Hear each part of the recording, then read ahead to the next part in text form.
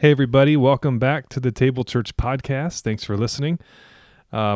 We thought that we should start our podcast off with a little happy story about puppies. Yeah, who doesn't love puppies?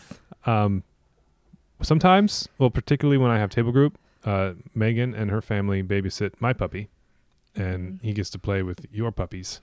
Mm-hmm. And something particularly cute happened the last time they were together. You want to tell us what happened? So Phil's dog Theo he is just, I don't know. What do you say is the personality trait that has caused him to not do stairs for so long? I don't know, risk averse? Risk averse, yeah. He's like very, I don't know. He's just not eager to go nuts to like try new things. Like he's like just happy to be where he is, you know. So his mind doesn't go over matter when it comes to, I don't know, obstacles. Yeah. He's like okay with where he's at. So anyway, he wasn't going up and down stairs to the point that Phil, you would bring him in the house, and I have stairs no matter how you shake it to get into my house, front door, back door. And so Phil would be carrying this quickly growing dog. He's a big boy. It's like bigger than your second grader at this point. Because he couldn't do stairs. So anyway, my dogs do stairs and love to do stairs, and really like could not figure out why Theo would not go up and down the stairs with them. And so after maybe like 3 nights of Theo being at our house, he like finally got it. Like he understood how to do the stairs. And then we had another problem, that our basement stairs, when you get halfway down onto a landing, then they're like the kind of stairs that don't have a back on them, so like you can see through them, and it's terrifying. Extra scary. Yeah. And so then Theo needed a lot of encouragement to get all the way down. So anyway, last week, Theo, again, master of half the stairs, and then he would get stuck on the mezzanine and couldn't get down. And so our dog Dallas went downstairs and got like every single toy that they have in the basement. And the basement is like the land of misfit toys. It's like the place where all of the toys end up. They end up downstairs.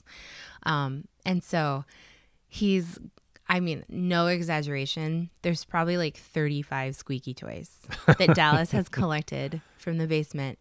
And he's brought them like one by one and squeaked them at the base of the stairs at Theo, who's watching, like salivating over the toys, but uncertain that he wants to walk down. And so by the end, it eventually worked. Theo went down and it was no problem. Wow. Like the rest of the night. But I took a picture and sent it to you, Phil, because it was probably the cutest thing I've ever seen. Dallas had a little pile of doggy toys at the bottom of the stairs, just trying to get Theo to come down. Yes. Like, and I left the pile there for like a couple weeks because I just thought it was so cute. That's some next level cognition there. Like, yeah. I think maybe Dallas, he might save you in a fire someday or something. I mean, that's some high level debatable. thinking. It is high level thinking. Some problem solving. Save me from a fire, I don't know. But he does have some pretty, Pearl and Dallas both have some pretty high level thinking skills. Nice. But their motivations are often not always. They have disordered hearts. Yeah, you know. Passions. Their passions are disordered. Their passions are not ordered the way that mine are. So. Oh, man. Anyway. That's a fun story. It was cute. Dogs are so squishy and cute. Oh, man. Theo's funny. I like having a dog. Your dog is so big. He's growing. So he's 5 months. big. He's got to be just about 40 pounds now at 5 months, I'm thinking. But I haven't weighed him in a while. He's also mostly like hair. Like he's very poofy. Yeah, he's big, but like he's easy to pick up still. Yeah. Like it's not heavy. Not real thick. It's distributed. All right. Well, anyway, there was an article this last week in The Atlantic that I thought was worth bringing up. And it's a very long article. It's written by Jonathan Haidt, who, I don't know if I'm saying his name right. Jonathan Haidt. It is Haidt, but it's like people always pronounce it Haidt. If you've ever heard of Jonathan Haidt, it's because his last name is spelled Haidt. And so people assume that's how you say it. You think that you were being just right. But it's Haidt. I would highly recommend any of his books. I've read 2 of them, and the one I'd recommend the most would be The Righteous Mind. And it's just talking about why can't we get along? Like, why can't the two sides of the political coin ever speak the same language, ever get along? And he's talking about kind of the way our brains are they just function differently. We have different moral foundations, as he calls them. Is very enlightening, and I think is important in terms of trying to get us to a place where we can have good public discourse again. But this article, it's really good. It's what's it called? It's called Why the Past 10 Years of American Life Have Been Uniquely Stupid. It's from The Atlantic. Did you say that? I did. Okay. But that's all right. And he starts out with a biblical reference. Talks about the Tower of Babel, and there's how a fabulous illustration. That's kind of how by illustration, mean like actual drawing. Yeah. Like, there's an actual drawing of the Tower of Babel. But he's also using it as an illustration about where we are. Because it's creepy, because it's an illustration of the Tower of Babel, but it's got all these like digital, like Nintendo Lego movie kind of thing. It's like falling apart. Yeah. It's creepy. I don't know. It's effective. I agree. Not for the audio medium. Well done, whoever did it. But anyway, I'm just going to read a little paragraph here because I think it's revealing and I don't know, it's apropos to our moment in history. It says, before 2009, Facebook had given users a simple timeline, a never-ending stream of content generated by their friends and connections, with the newest posts on top and the oldest ones at the bottom. You remember those days? Well, it's what most of Instagram is now. Sure. Minus ads. But it was great. I remember that. Hey, there's that person from high school I do want to talk to. And it was like in order. Yeah. This was often overwhelming in its volume, but it was an accurate reflection of what others were posting. That began to change in 2009 when Facebook offered users a way to publicly like posts with the click of a button. That same year, Twitter introduced something even more powerful, the retweet button, which allowed users to publicly endorse a post while also sharing it with all of their followers. Facebook soon copied that innovation with its own share button, which became available to smartphone users in 2012. Like and share buttons quickly became standard features of most other platforms. Now, here's what's important. Shortly after its like button began to produce data about what best engaged its users, Facebook developed algorithms to bring each user the content most likely to generate a like or some other interaction, eventually including the share as well.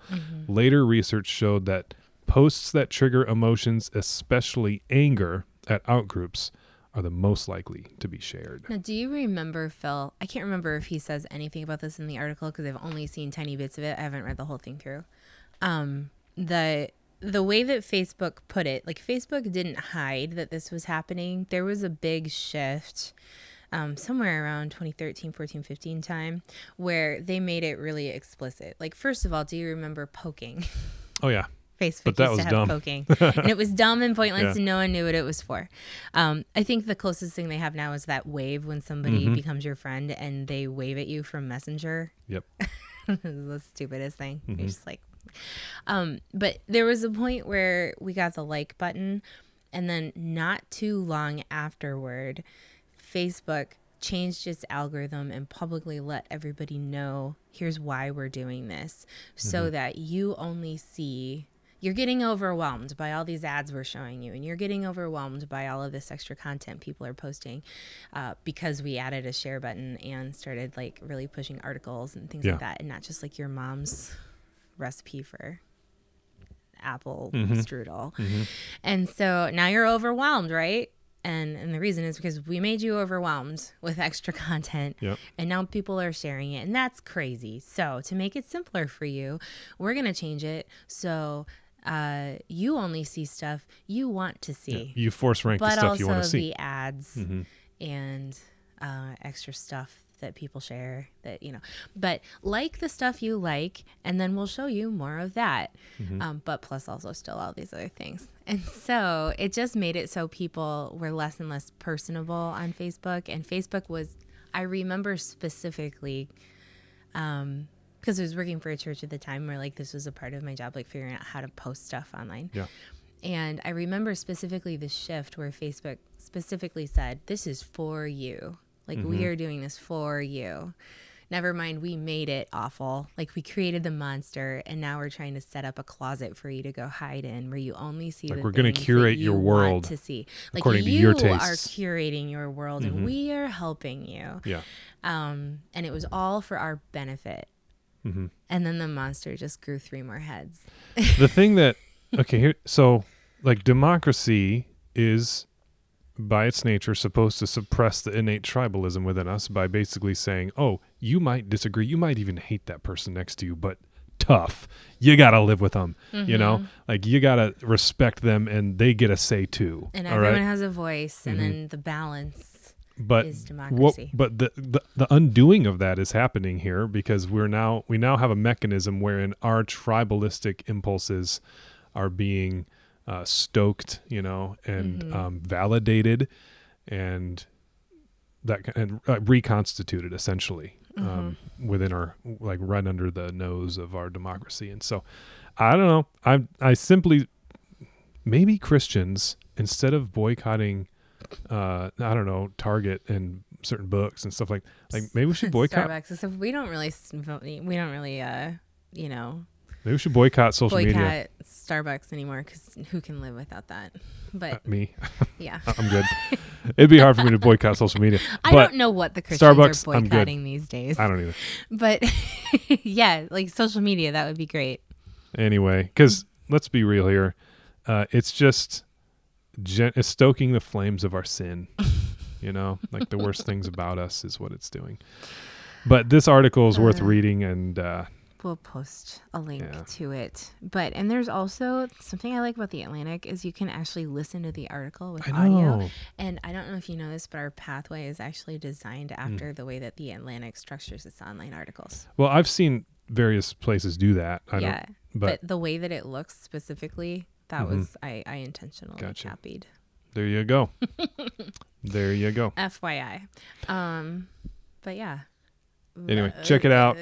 Something to think about. There's something hopeful in there. I don't know.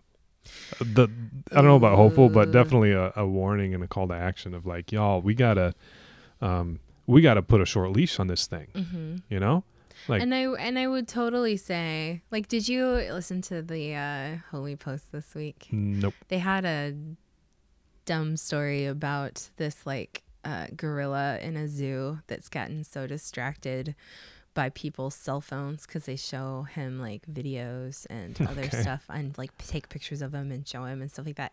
And so he's become so obsessed with like watching people's screens. Really?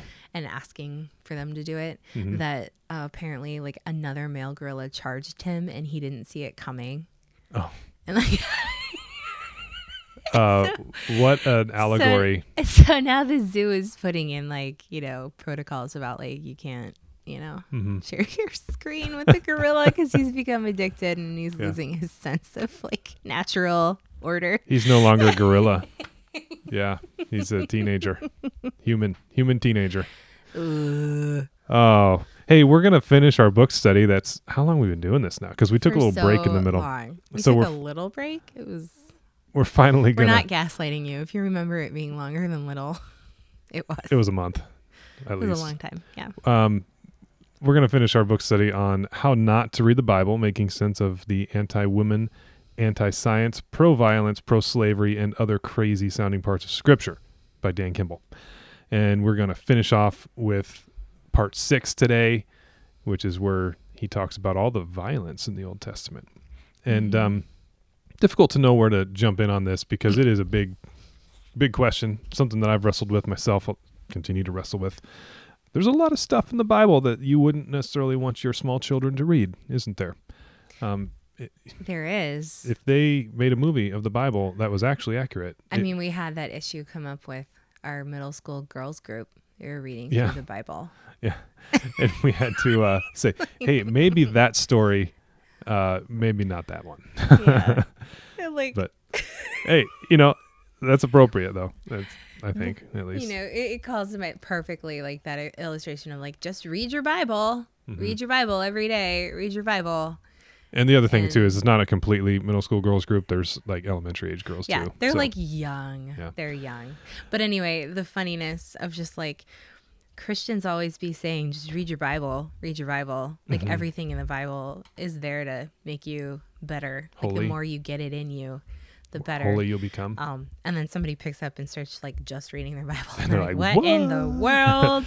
Which I will still stand by it. I do think Christians should read their Bible, and that Just, like, by read reading the your Bible, whole you get to know God's heart more. Yeah. But it's sometimes reading your Bible needs to be done in a community and, in a tradition and that kind of thing. And you are about to say this in a sermon soon. But the idea that like you can just read your Bible, it's not possible to always, get a strong understanding of what the heck is going on. Like all of the Bible will reveal God's character to you, and all of it is, has this special extra quality to it that it's not only a book. Mm-hmm. There's something supernatural happening with Scripture, but also like just because you can't understand for the most part some parts of the Bible when you read it without some extra help, it doesn't mean that there isn't plenty in the Bible that you can understand. Right. There's a lot there that you can't understand for sure. Yeah. So I want to summarize what I think are some of the big points that he makes, and also people often make when responding to the violence in the Old Testament. I'll start out by just saying these points I think are true. I think they're good, but I'm not going to say they're fully satisfactory. And I think it's important for us Christians to recognize when our answers don't maybe have quite the leverage we think they do with non-believers, or we think they should, in order to keep us, continuing to wrestle with it. But the first one is that often we'll say, well, hey, much of that violence is not God doing it, and it's not condoned by God. And that's totally true. If a lot of the stuff that we see in the Old Testament isn't God, and God would be opposed to it. And Psalm 137:9 was the verse about dashing babies against the rocks. That's not God saying to do that. Okay. It's the psalmist in his anger and, sadness and anguish over the loss of Jerusalem, I think, saying, basically crying out in this way, but that's not God saying it. Mm-hmm. God doesn't like babies being dashed against rocks. And you can do that with a lot of the Old Testament passages. Quite a bit violence. of it can be explained by saying that's describing how someone felt or thought or acted, but not what God is. Yep. Yeah. So that's true, but it's not fully satisfactory because that's not the case for all of the violence in the Old Testament. The second one would be this. We often say much of the violence is against evil people and groups, and we'll try to really bring out just how evil these people are. And he does that in the book. He talks about how, the Canaanites would sacrifice children to the god Molech, and not like how evil people are, and also how they just had completely different ideas of like justice or how to bring about something from the gods, things like that. Like they weren't evil as in like, this is terrible. I'm sure that the Canaanite mothers weren't like, let's sacrifice our children. Yeah. They weren't all just like so depraved that felt completely natural, but yes. So sure. So anyway, but yes, a lot of the people in the Old Testament that got quote unquote smote were not great people. Okay. And that's true, but still not satisfactory because number one, well, there's plenty of us would rightfully wrestle with whether or not that's just. Number two, not everybody.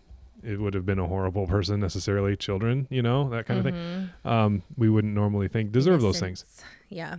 Plenty of innocence. Number three, the point of the conquest was to clear a space for a holy nation to bring light to the world. So can I just like go back quick? Yeah, because I feel like it's good to sprinkle. I'm just gonna break. Am I charging through fast? This too fast? When we do this kind of conversation, I am always like listening super hard and then trying to listen on behalf of someone else. But number one, can I just stop and say, whenever I hear the word smote, I think of Gandalf in The Lord of the Rings. Okay. When he's like, I don't know. Like I threw down my enemy and he fell from the high place and broke the mountainside where he smote it in its ruin or something like that. Okay. Well, I'm just excited to get to use the word smote. Yeah. But there's a lot of times in the Bible where it does actually kind of feel like it's like playing out like that. Like just like, brr, brr, like things like that happening. And I think, as we're about to keep talking about, people are just like, what in the world? And that's the God you want me to like cuddle up to like a lamb. Right. So to reiterate, first, a lot of times we'll say, hey, we'll point out that a lot of that violence you see in the Old Testament isn't of God. It's not condoned by God. And that's true. Number two, we'll point out that much of it is against evil people and groups. And that's true. And actually, the vileness of some of their behaviors is pretty bad. It's pretty bad.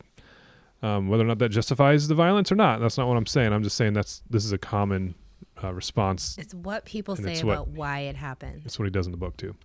Number three, the point of for example, the Canaanite conquest, where God commands them to go and to take the land and to not leave anyone alive. The point of that, everybody. Yes, everybody must die. I think even animals sometimes. The point of that was to clear a space for God's people to become a holy nation in order to bring light to the world. And so this argument's kind of an ends justifies the means argument. Mm-hmm. Or like they were all like of a quality that cannot exist in this new thing that God is doing. Therefore, it must be cleansed. Yeah, more. Kind of it's more of God wants to show the world how to live well. But in order to do that, his people must have a space to live well in. Mm-hmm. But we couldn't just move these people over. I got to clear you out first. We have to like take it like a sponge and soak everything up and then get rid of it. Yeah. Yes. So we need some space for Israel in order to show the world how to actually live peacefully and well. Mm-hmm. And God needed them to destroy everything and everyone. And like all of the idols and everything, in order to completely cleanse the land so that they're not tempted to fall into those idolatrous practices themselves, thereby ruining the whole plan, and that's true. Like that is what happened. Like they didn't do the things that God told them to do. And guess what? They started committing idolatry and ultimately kind of failed in their mission of being a light to the world, hence the need for Jesus. So moving on. I don't know. Is there anything else to say about that? You want to sprinkle on that at all? There's just all different kinds of times in the Bible where like your pastor's going through a book of the Bible and just like a bit every week. And the sermon this week is this story about how God told the Israelites to kill absolutely everyone in this city. And then they did pretty much, but not quite everyone. And then God was mad because they didn't kill everyone. Left somebody alive. Yeah. Saul left the king alive. And so now Saul is judged. Yeah. Mm-hmm. And so like, you got to obey God. Whatever he tells you to do all the way, or you're not obeying him. Right. And so your point is that those sorts of sermons don't get at the underlying questions of, okay, but God asked people to kill everyone? Hand waving. There's hand waving at like, this was a different time and God needed to do all these things. And this is just how it had to happen. You know, but like people hearing that are like, So again, my point in going through these responses to the violence in the Bible is to say, yes, they're true, but I don't think they're fully satisfactory. I'm going to come back at the end and address at least how I do it in my mind. You're overviewing things that have been brought up in the chapter. Yes. And the different angles from which we can do. Things that he brings up in the chapter, also things that I've heard others bring up. Which we both know, but I just think sometimes in the podcast we start talking and then it's easy to get lost. I agree. So let's hit the brakes every now and then and remind ourselves what we're doing. All right. The fourth reason often given or solution for the problem of violence is this. Well, and he does this in the book as well. People, they're given the chance to repent, and when they do, God shows mercy. For example, Nineveh. Jonah is sent to Nineveh. They're very evil. Lots of nasty things going on in Nineveh, but when he preaches to them, they repent, and God relents. Cool. So I guess the implication here is if only, the Canaanites and the Egyptians had, God did give Pharaoh lots of opportunities, right? Didn't have to end up in the bottom of the Red Sea, but they didn't listen. And so if only people would listen, then perhaps all these things wouldn't have happened. Yeah. And again, that's true in certain places. The story but of is Rahab, it satisfactory? Like Rahab and her family, they get saved when the wall comes down. Because they were, she's in Jericho, faith. but she goes with God and does the right thing. And so she's saved. Next one. But God was like, everyone else smote. Next one, we'll point out that it was a very violent time. And this is true. Like we don't have a category for just the violence that most of human history has had to suffer under. And still today. Yeah. Exactly. Mm-hmm. And we're a little unique in that we see violence in the Old Testament and see it as something weird. Not every day. Right. Yeah. I think that we wrestle with the violence in the Old Testament to a much greater degree than our forebears did, ancestors did. I'll talk about that more in a little bit, but we'll just kind of say, hey, look, this was just kind of part and parcel of life back then. It wasn't so weird back then to read these kinds of stories. That's just the way life worked. Mm-hmm. So, chill out, basically, is kind of the message. And that's true, but is it fully satisfactory? Well, I don't know. Not for me, at least. And then the final one, well, when you say, well, what about all the innocent babies that died?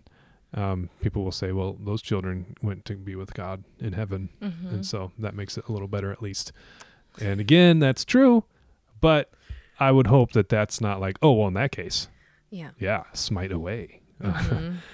So I just gave 6 things that are often used to respond to the violence in the Bible. Maybe the accumulation of them all, like in the aggregate, kind of helps take the edge off a little bit. But I'll be honest, for me, I think we just have to accept that it's there, and that we can say, yeah, that's weird. And there's the idea that to be a Christian is to be on the journey of becoming the fullest human that God created you originally to be. Like your goal as a Christian is to know God and have that transform you into the cleanest, purest, wholest. Whole really doesn't have like a Holist? superlative, does it? You're Most just whole? holy. You're whole. But like the goal is to be able to experience the world with like utter honesty, truth, clarity for what it is, like even now, even before everything's perfect later, all of that. And so a lot of what we do, I've officially talked long enough that I've now like lost my voice. I hear it. You're losing the edge. So, I just want to PSA, COVID real. COVID is real. Mm-hmm. But the point is that you are not escaping the terrible things in the world. You are joining with God to the point that you see things like he sees them. You hate the same stuff he hates. You don't get to leave violence and horrible things and all of that behind. And I think some of the dissonance comes because so much of like American Christian life tends to be marketed as like, this is your escape from these things. Mm-hmm. But the Bible forces you again and again to say these things are both true. Mm-hmm.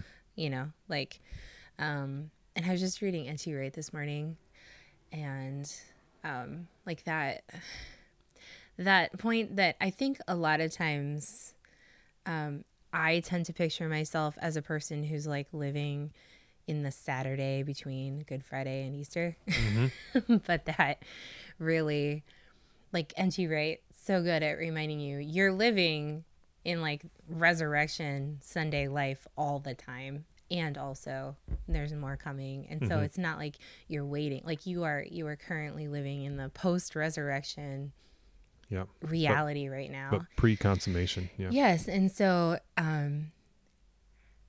we have that as our hope so that we can just look at the Bible honestly and say it never lets you just escape. Mm-hmm. Like awful, confusing, weird things happen all the time. And God allows things to happen all the time that we don't understand. Mm-hmm. That's reality. Yeah. And I agree with everything you just said. You've painted a lovely picture of God, which I agree with, of a God who, whose heart is for the good and the beautiful and for reconciliation and for renewal and these things. But boy, sometimes you read the Bible and you're like, I'm not seeing it here. Mm-hmm. It's hard to see. And that's the point of this chapter in Dan Kimball's book, of course. Mm-hmm. And so, I don't know, a couple things that I would add to what you just said would be, number one, I do think that Jesus supersedes in some sense other parts of, the Old Testament. I think that there is a movement in Scripture. I don't know what words best to use. Certainly, Jesus fulfills the Old Testament law, and certainly Jesus points us was the Bible say that Jesus is the image of the invisible God, the fullness of the deity was pleased to dwell in him. Mm-hmm. That's in Colossians. So when we want to know what God is like, we should look at Jesus. And the reason I bring that up is because he even in this book, I think would disagree with me on this. And so on page 266, Dan Kimball writes, people may not actually erase or remove parts of the Bible, but we see sections of the Bible being reclassified and treated differently from the more, quote, God-inspired parts. I wouldn't want to say that one part is more God-inspired than another or anything. Like, I think that God has given us the Bible as it is for a reason. But I do think that the Bible itself assumes that there's a certain trajectory, a certain movement of revealing God's nature and character that happens throughout the scriptures. I mean, just look what happens in Matthew 5 when Jesus, this is the Sermon on the Mount, Jesus literally says, you have heard it said, an eye for an eye and a tooth for a tooth. He's quoting the Old Testament there. But I say to you, turn the other cheek. And he goes on to give this whole nonviolent ethic that stands at great odds with what is shown to us in the Old Testament. And so it's entirely new. Like, it's an entirely new way of looking at what already is that Jesus brings. But that's a really good example because kind of what I was getting at before, like, it's an entirely new way of looking at the world right now. But also he's saying to turn the other cheek and just take abuse sometimes. You know, like, it's not an escape. It's a new way of looking at what's already there. It's entirely different and extremely hopeful. Yeah. But it's also not an escape from difficulty. Right. Yes. And he would say, take the hit on your other cheek, but actually in the way of Jesus, there's a way of dealing with abuse that's just a third way beyond the usual retributive violence that we think is the only option we've got. And so, I don't know, you have to read the Old Testament through Jesus. And when you see these things, we have to understand, like, this is not the fullness of the deity yet. Right? We do not see the fullness of God in this yet. We learn things about God, tons of things about God in the Old Testament, but at least in my view and in my understanding and what I think is clearly the way the New Testament thinks, like, we got the best understanding of God in Christ. And so there is something of a movement happening. Like, the scripture is not flat, I would say. So there's one thing that I would want to point out. The other thing I want to point out is that the ethical and moral disgust that we feel toward some of these passages in the Bible, we should realize that those feelings, ironically, are there because we're influenced by the Bible. Like, the gospel has taken root in our hearts, in our minds, in our culture to some degree, to where even non-believers, we now kind of carry with us an ethic that I think has at least much of its genesis in the Jesus movement. That when Jesus starts, when the God of the universe is incarnated as a poor man, that brings a significance to all people. That I think that because of the influence of the gospel, we recognize more than we would otherwise. And actually, there's tons of historians and writers that will argue this to a very strong degree. And my favorite book would be by David Bentley Hart. It's called Atheist Delusions. But anyway, if you want to read more about how the gospel has shaped us in our moral and ethical structures, you should check that out.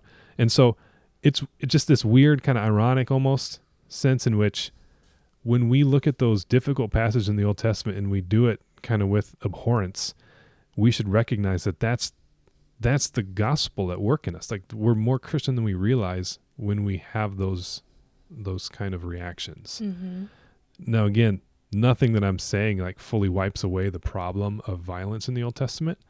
But that's why I'm like, look, our faith is not built simply off the Old Testament. It's built off of Jesus as revealed in the Bible, and the Old Testament's part of that. So anyway, hopefully something we've said is helpful, and that wasn't just a big word salad, but actually makes some sense. Yeah. So, in short, Jesus brings an entirely new perspective that is God's perspective about what the heck is going on here. So I advocate for a Jesus hermeneutic. Like, how do you read the scripture? You read it through the lens of Jesus. Who is Jesus first? Like that's the point. We are followers of Jesus. We're not followers of the Bible. We're followers of Jesus. The Bible is, the clearest picture we have to who Jesus is. That's why it matters so much. So, and like, when you look at how Jesus treated people, what he taught people, all of that, it wasn't like this, it wasn't continuing with this idea that I'm here to make everything new, so we got to like get rid of everything again. He's just showing them here's an entirely new way to actually live your life, like we mentioned before. Like when someone insults you, you can not fight back. That's new. Like that's a way to make things new. And so for those weird passages where people are getting smote, cleansed, the earth is swallowing people up. Yeah. Or God tells his people to like kill every man, woman, and child and cow and plunder them. Like all those things. Those things are just meant to be difficult. There was no point in history where that wasn't horrible. Even when it happened, nobody was like, oh, that's cool. Good on you. Okay. No one was. And so being a Christian is to know that you are with God, you're with Jesus, sitting with all of these things, and you're not meant to escape them, but you are meant to live your life now in light of what you know about like an ultimate reality. Yeah. So, yeah. That's good. And I don't want to end this on just trying to like apologize for scripture, because I want to go on the positive argument side of things, like on the offense a little bit, and say, actually, I believe that, and I've just acknowledged all of the difficult things in the Old Testament, but I actually want to argue, though, that the Bible gives us the most complete and sensical picture of human flourishing that we can come up with. In fact, most of the innate sense of justice and that sort of thing and virtue that people carry around with us today, I think it's in the Bible, and it's probably there more than what we moderns, we tend to think that we're super enlightened and stuff. Actually, I think that, think about the Genesis, the creation story. God created humans as royalty, not as slaves, as its neighbors often did, the other Canaanite or Babylonian creation stories did. And you can even kind of think about not only that, but also just like times in relatively recent human history, in European recent human history, for example, where the Bible is the thing that transformed society to a place where they decided maybe it wasn't okay to just say, some people are just born poor and they're here to work. Like from the moment they can hold a shovel, like the Bible is the thing in the 1700s that told people in England that it's probably wrong to just let some people be urchins. Yeah, absolutely. And that's not that long ago. David Bentley Hart would say that started the day that they recorded Peter's tears when the rooster crowed. Like Peter is this poor peasant who just failed his master. He's a miserable, pathetic person. In the ancient world, he would not be worth our time. And yet the gospel writers record his tears. Why? Because he matters, because he's a human, because he's been imbued with dignity by God. And that's a revolution in human thought. And so, the Bible is, I think, a magnificent book. Clearly, I recognize the difficult parts of it. But I think any honest approach to Scripture cannot help but realize, wow, this has the message, like this has the solution to our problems. Like if we were to take seriously just 10% of the things that it tells us to live like, that would revolutionize culture. Like you can focus on being so upset about the things that are happening because they're upsettable, right? But we could also take the bulk of our energy and say the Bible gives me a lot of clarity about how to live my life so that less of that stuff happens. Yes. Okay, yes, there are some weird passages about going in and conquering nations. But you know what else the Bible has? It has God dying for his creatures. Okay? Like, that's the bigger takeaway in my mind. Let's not miss the forest for the trees here. Those other things we've just gone through a litany of ways that we can kind of think about them, understand them, some better than others. I think there are ways to think about it. I didn't even mention Greg Boyd has stuff out, and he writes about how, in his view, I don't know, you have to read the book. I'd encourage you guys to read it. But in his view, God sort of stoops down and allows us to, in the Old Testament, well, in the whole Bible, write things about him that are not befitting of his nature because of his humility. Like all the God stoops stuff. Like Yes. God brings himself down low. And if you're disgusted by some of these things, this is God involving himself in things. Yeah, voluntarily allowing us to misrepresent him because of his humility. And there's actually some textual evidence for it that's kind of interesting. So you should check out his book. It's called Cross Vision. That's the shorter version of it. He's also got a big 2-volume set about violence in the Old Testament if you want the big one. But my point there is that there's lots of also very scholarly, high-level literature written out there trying to resolve these issues, and it might be worth checking out. So anyway, what are we going to do next? Times. Oh, this is so exciting. Tell us. Have we got a surprise? It's going to be a wild summer here on the Table Church podcast. It is. So beginning next episode and throughout the summer, every week, we are going to have a conversation with a different person, sometimes a group of people. Maybe some people will come back more than once for a series called Nerd Zone. Nerd Zone. Yes. And so these are people, most of them from Table Church. I think we talked about maybe a couple times bringing in a true nerd from another field, discipline field. This whole podcast series we just did is basically my turn on Nerd Zone. Yes.